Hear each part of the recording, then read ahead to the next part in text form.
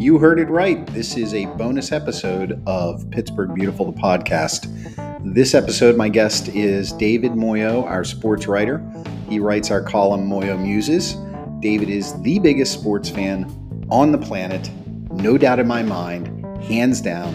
He'd probably brag that to you himself if given the chance. And right now he's a little frustrated with the Pirates. So we're going to jump right into this interview. And I talk with David about his feelings on their season so far and why, as a Pirates fan, he has been so very frustrated for the last, 30 years or so.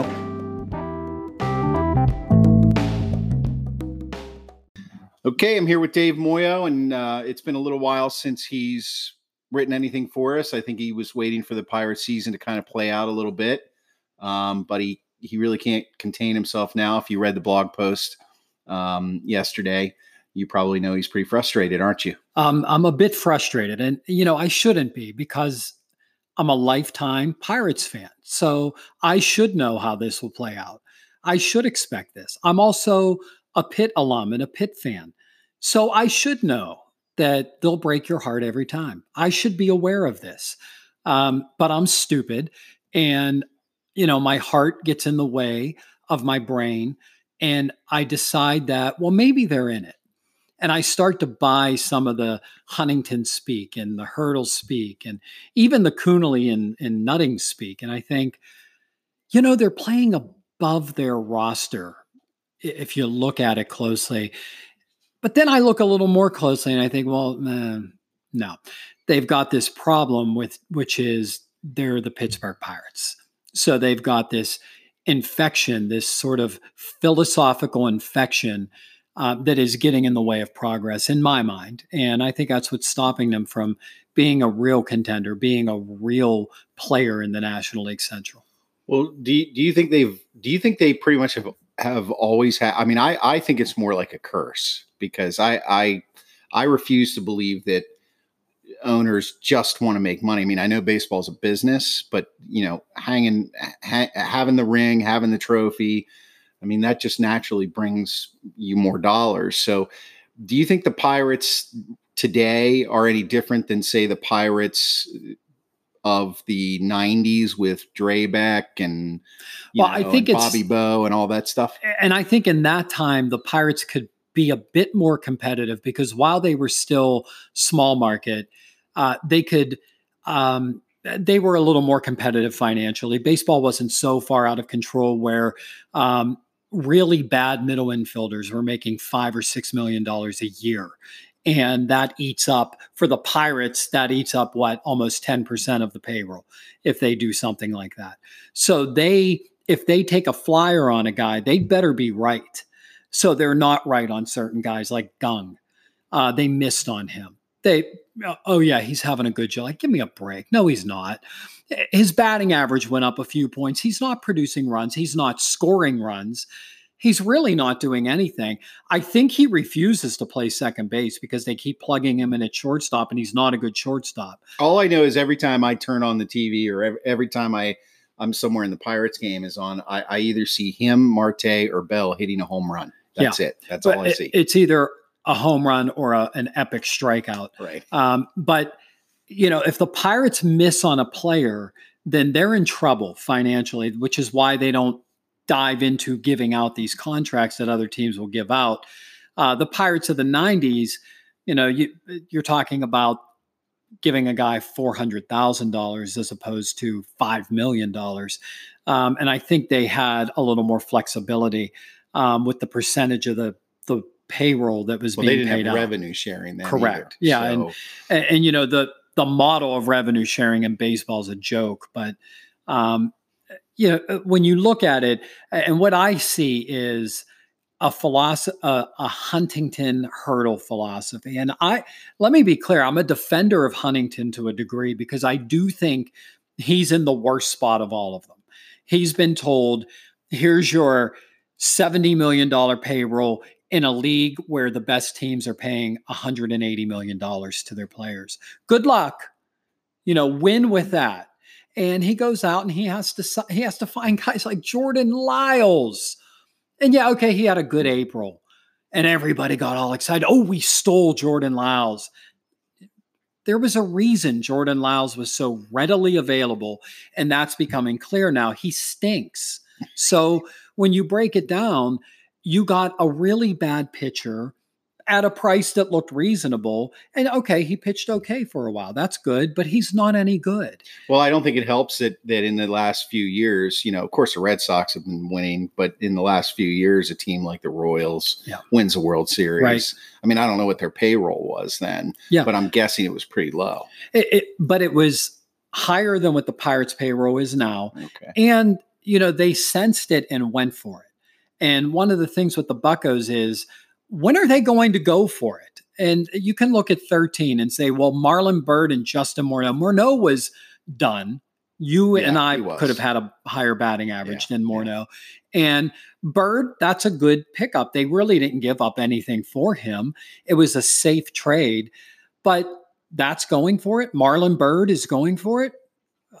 I'm struggling here to remember all of Marlon Byrd's really great teams he was on and his great glory moments in the playoffs. The Phillies? It might have been. The Phillies when they won the World Series? He might have been. 10 years Do you ago? remember? I mean, that's my point. Right. Yeah. He's not the piece that you add to become a championship team. And whatever moves were made in the following years.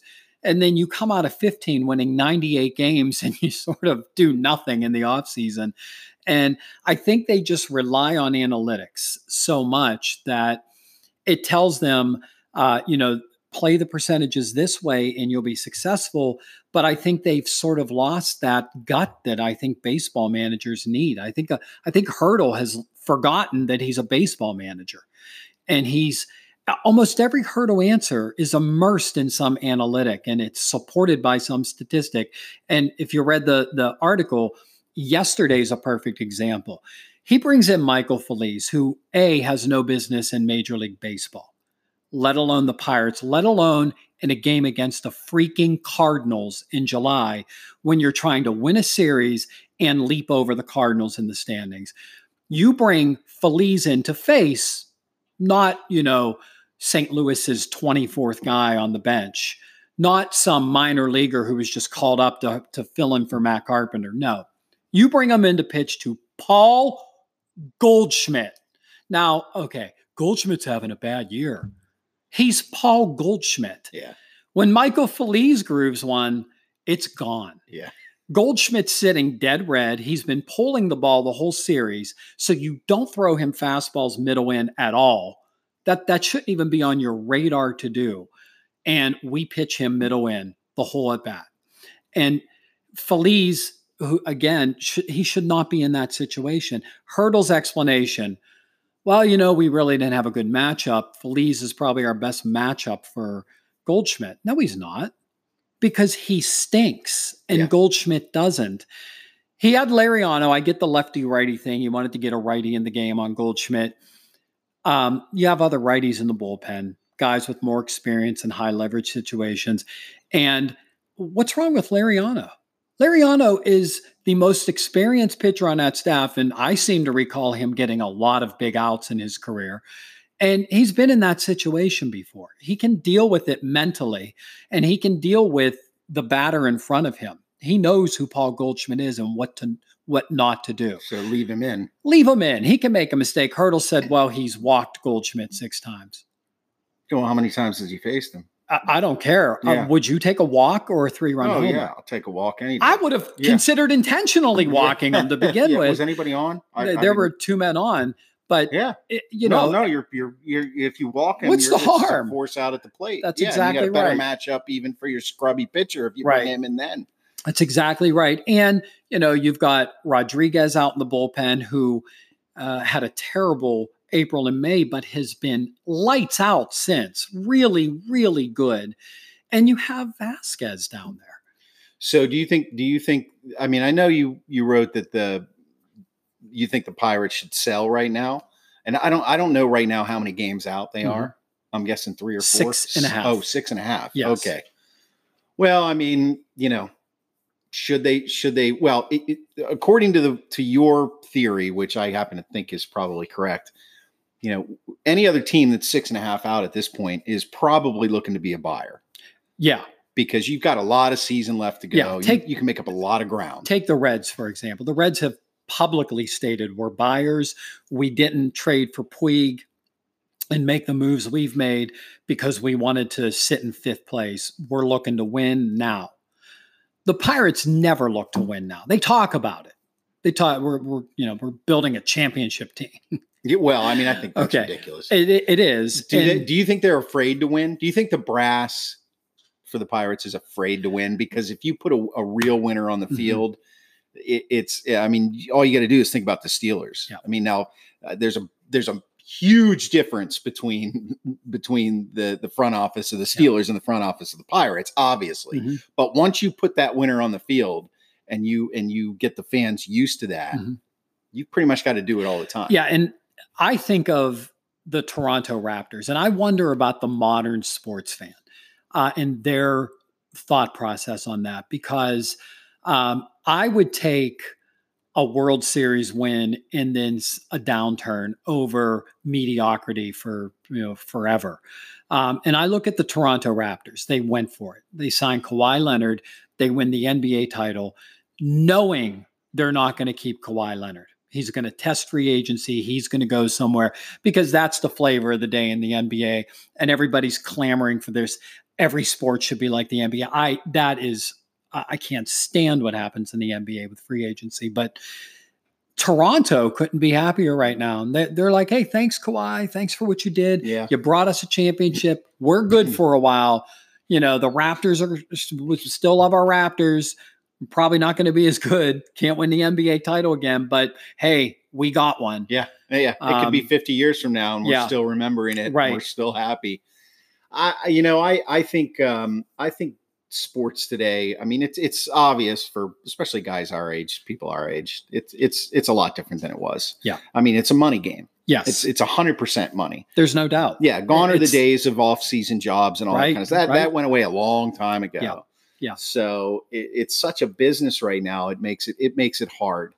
And I think it makes it hard not only for, us as fans, but it also makes it hard for the people that run the teams because they have to make money. They got to pay the players. They got to keep the fans happy. Yeah. They got to, so at what point do you say we're going to go for it for this year? I mean, when do you make that decision? Right. And I think that's my biggest issue with the Pirates' philosophy is that they just seem unwilling to ever make that decision.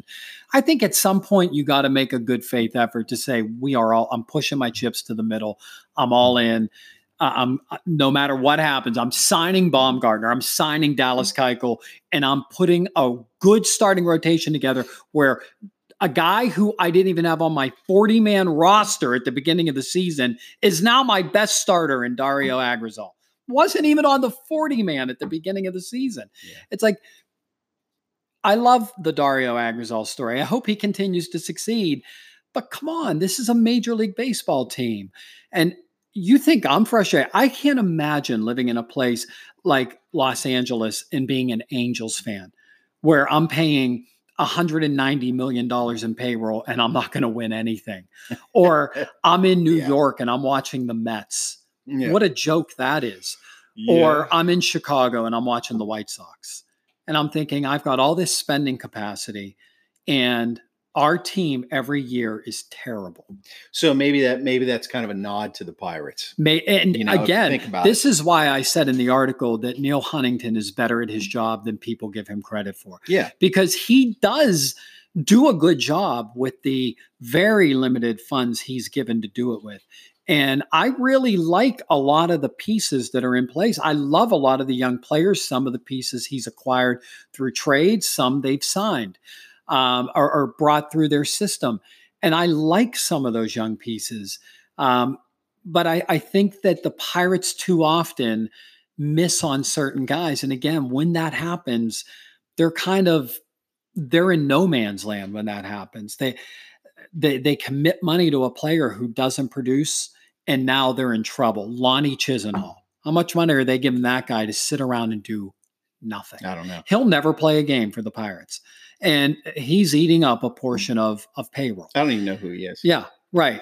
And my point exactly. Yeah, I don't. And you can't miss if you're the Pirates. You have to be so perfect with this. And I don't think people get how perfect Huntington would have to be for people to say he's doing a great job. So who do you think, since the Pirates kind of turned things around in 2013, 14, 12, right? Yeah, right, began right. in 12. I mean, I guess you could consider that turning it around, because ever since then, they've been they've had a couple very competitive years, and they've been fairly competitive or semi-competitive for most of the other years, if not the whole year. So who do you think their biggest miss was, and who do you think they missed out on that they should have signed and didn't in the last 5-6 years? I think the biggest miss is Jameson Taillon. I think they expected him to emerge as a bona fide number one starter. And I think they missed the boat on that. I never saw him as that. I think he's a good pitcher. I don't think he's a dominant pitcher, and I don't think he'll ever be dominant because of his injury history, which this goes way back. He had 2 Tommy Johns before he ever got to the Pirates. And then, obviously unfortunate things that happened to him here that are out of his control, but still affect him physically. And while he wants to be great, he's not. And while they want him to be great, he's not. And he's not going to be. And the Pirates, though, framed their whole pitching philosophy around him as their ace. Trevor Williams showed something great at the end of last year, where he had 8 of the best starts a Pirates pitchers had in years. But now he's Trevor Williams again. Water finds its level. And these guys are finding. Jordan Lyles had a great April and May. And he's Jordan Lyles. He's going to be Jordan Lyles. And I think the Pirates too often fall into traps with those players. I think they should have made a more aggressive play to keep a guy like Garrett Cole, who wouldn't have stayed here. He wasn't going to stay here, but he wasn't going to stay here because I think they were fitting a square peg into a round hole, and he felt misused here. He gets to Houston, where they changed the pitching philosophy, and suddenly Garrett Cole is this, he's the ace the Pirates should have. We'll hear more after a short break.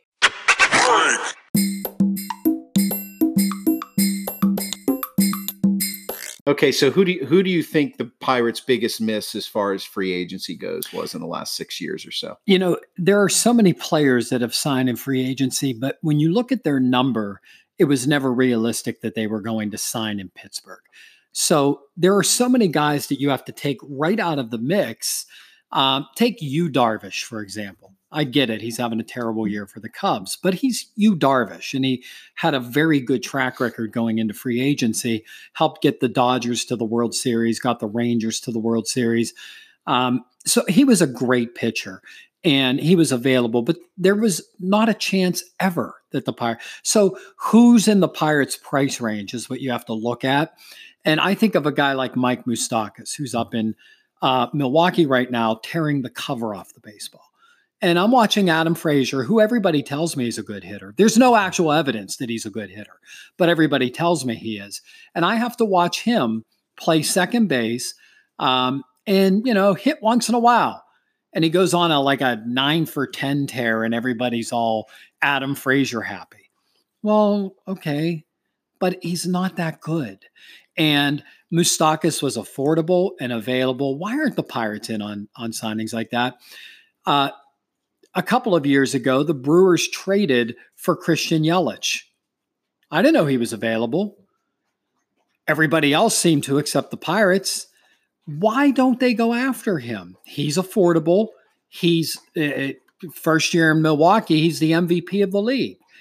They're never in on guys like that who are somewhere in their price range, somewhere in the wheelhouse of the kind of player the Pirates might be able to control for a few years. And they just never seem to hit on that guy. And instead, they give $11 million to Cervelli because he's fun. And he plays the game the right way. And he comes up to fun Italian music. And I love the guy, but you know what?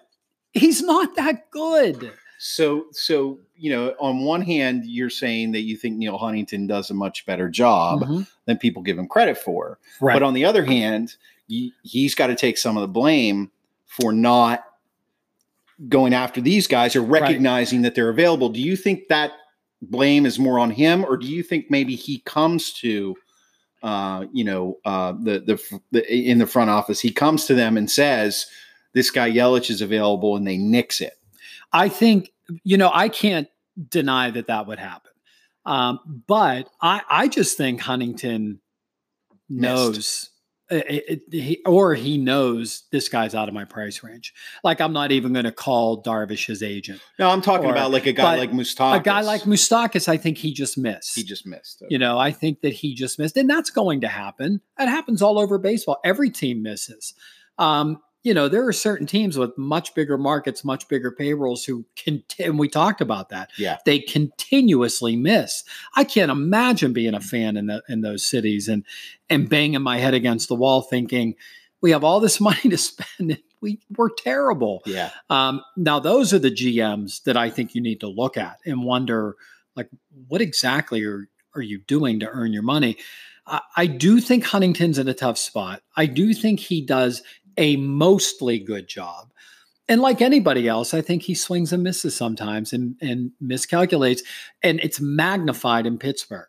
When he does sign someone like Cervelli at $11 million and misses badly, then it really is glaring. And now the Pirates are jammed up at catcher. And everybody, again, Elias Diaz, he's a good hitter, right? Well, where's the evidence of that? He's not a good hitter. He's mediocre at best. He's mediocre behind the plate at best. And the backup is Jacob Stallings. He's not lighting the world on fire. He's not going to confuse anybody with Johnny Bench. So they're in trouble at the catching position. This is why I say sell.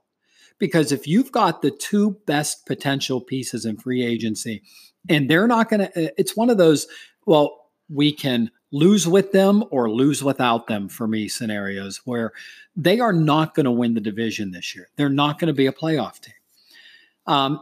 If they are, they're sure disguising themselves as a non-playoff team. So who are you saying to sell?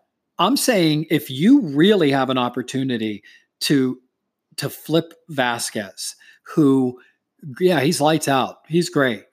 But you know what? There are a lot of closers in baseball. There are a lot of guys who can fill that role. There are. And if you're an elite playoff team, I think they have more value. And I think that's why the Dodgers, who are desperate to win a World Series, are so interested in Vasquez. And if they are, you've also got the number one rated minor league system in baseball in Los Angeles. Pluck some of those guys. What are they doing right to get all these guys, and go ahead and pluck some of them? Take advantage of the opportunity to really grow a core of players that are young and potentially good for years, where you can control them through arbitration in maybe their best years. Like what happened. That's why 2013 happened. Pedro Alvarez, Neil Walker, Andrew McCutchen, Starling Marte, these guys all coming together. And then Huntington was able to add some pieces like AJ Burnett, like Francisco Liriano, some really good savvy moves that he was able to make because this young core was playing at a really good level. Do it again. Scrap it all and do it again. So so you're saying in a way that's kind of the formula, yes, for success now in baseball. If you're a small market team, or you're just not going to spend that kind of money. Look at the Twins this year. Yeah, they have 6 guys having career years. Now maybe that doesn't happen next year and the Twins fall off the cliff, but you know what? They're a playoff team this year. I'm very interested to see what a team like Minnesota does in the trade market this year. But that's why I say move Marte. Marte's hit his ceiling in Pittsburgh. If you're not going to get to the next level because of Starling Marte, what are you keeping him around for? What about a guy like Bell? A guy like Bell, I think they still have so many years of control over him that you keep him. And, he's slumping right now, but he's the team MVP. So so he becomes the linchpin in your he's sort of that centerpiece in the lineup where you say, we're going to fit in the pieces around him and make this a legitimate major league lineup that has a chance to win baseball games. But, and I'm the biggest believer. It all starts with pitching. It all starts and ends with pitching. So then why trade Vasquez, who it ends with, right? Well, but you've talked about that, and you're right. Because of the pieces you can get for you can take a starting pitcher or a middle reliever who's got that great first 15 pitches in them and turn them into a closer. Sure. Yeah. And a lot of teams have with great success. Look at John Smoltz, right? John Smoltz, once he was done really dominating as a starter, the Braves put him in their bullpen as their closer, and he was magnificent for years in that role. Yeah. And the Pirates, year after year after year, have had good closers. Jose Mesa, they take an old guy like Mesa, he's a great closer for them. Jason Grilli. Who was Jason Grilli? Who is Jason Grilli now? Yeah. But he had a 2-year run as one of the best closers in baseball. Joe Hanrahan, who I think is the pitching coach in Altoona now. Joe Hanrahan became one of the best closers in baseball. They flipped him for another guy. Here comes Mark Melancon, a guy who wasn't even trusted to go into games at one point in Houston, suddenly becomes one of the top closers in baseball. So the Pirates have a track record of finding closers and developing those guys. So what is the value of Vasquez? It's his trade value. That's the real value of him to this franchise.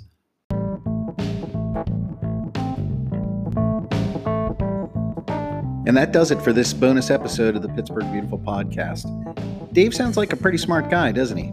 I think you'll be hearing more of what he has to think about Pittsburgh sports here in the future. As a matter of fact, we do have another bonus episode coming up on Steelers training camp next week.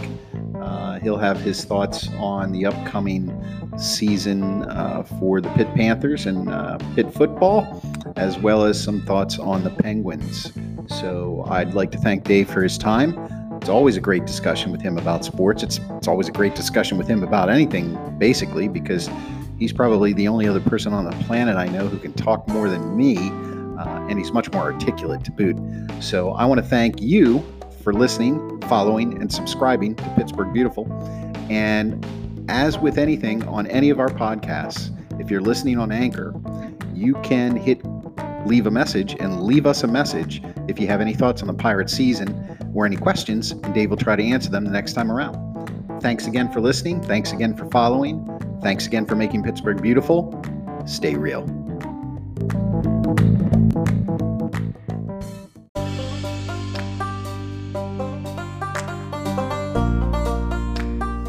The Pittsburgh Beautiful podcast is produced by me, Chris Klein, the founder of Pittsburgh Beautiful. The opinions of our guests are not necessarily the opinions of Pittsburgh Beautiful and are their own opinions. All of our guests have been invited to be on the podcast and are not paid for their appearance. Thanks for listening to the Pittsburgh Beautiful podcast. Stay real.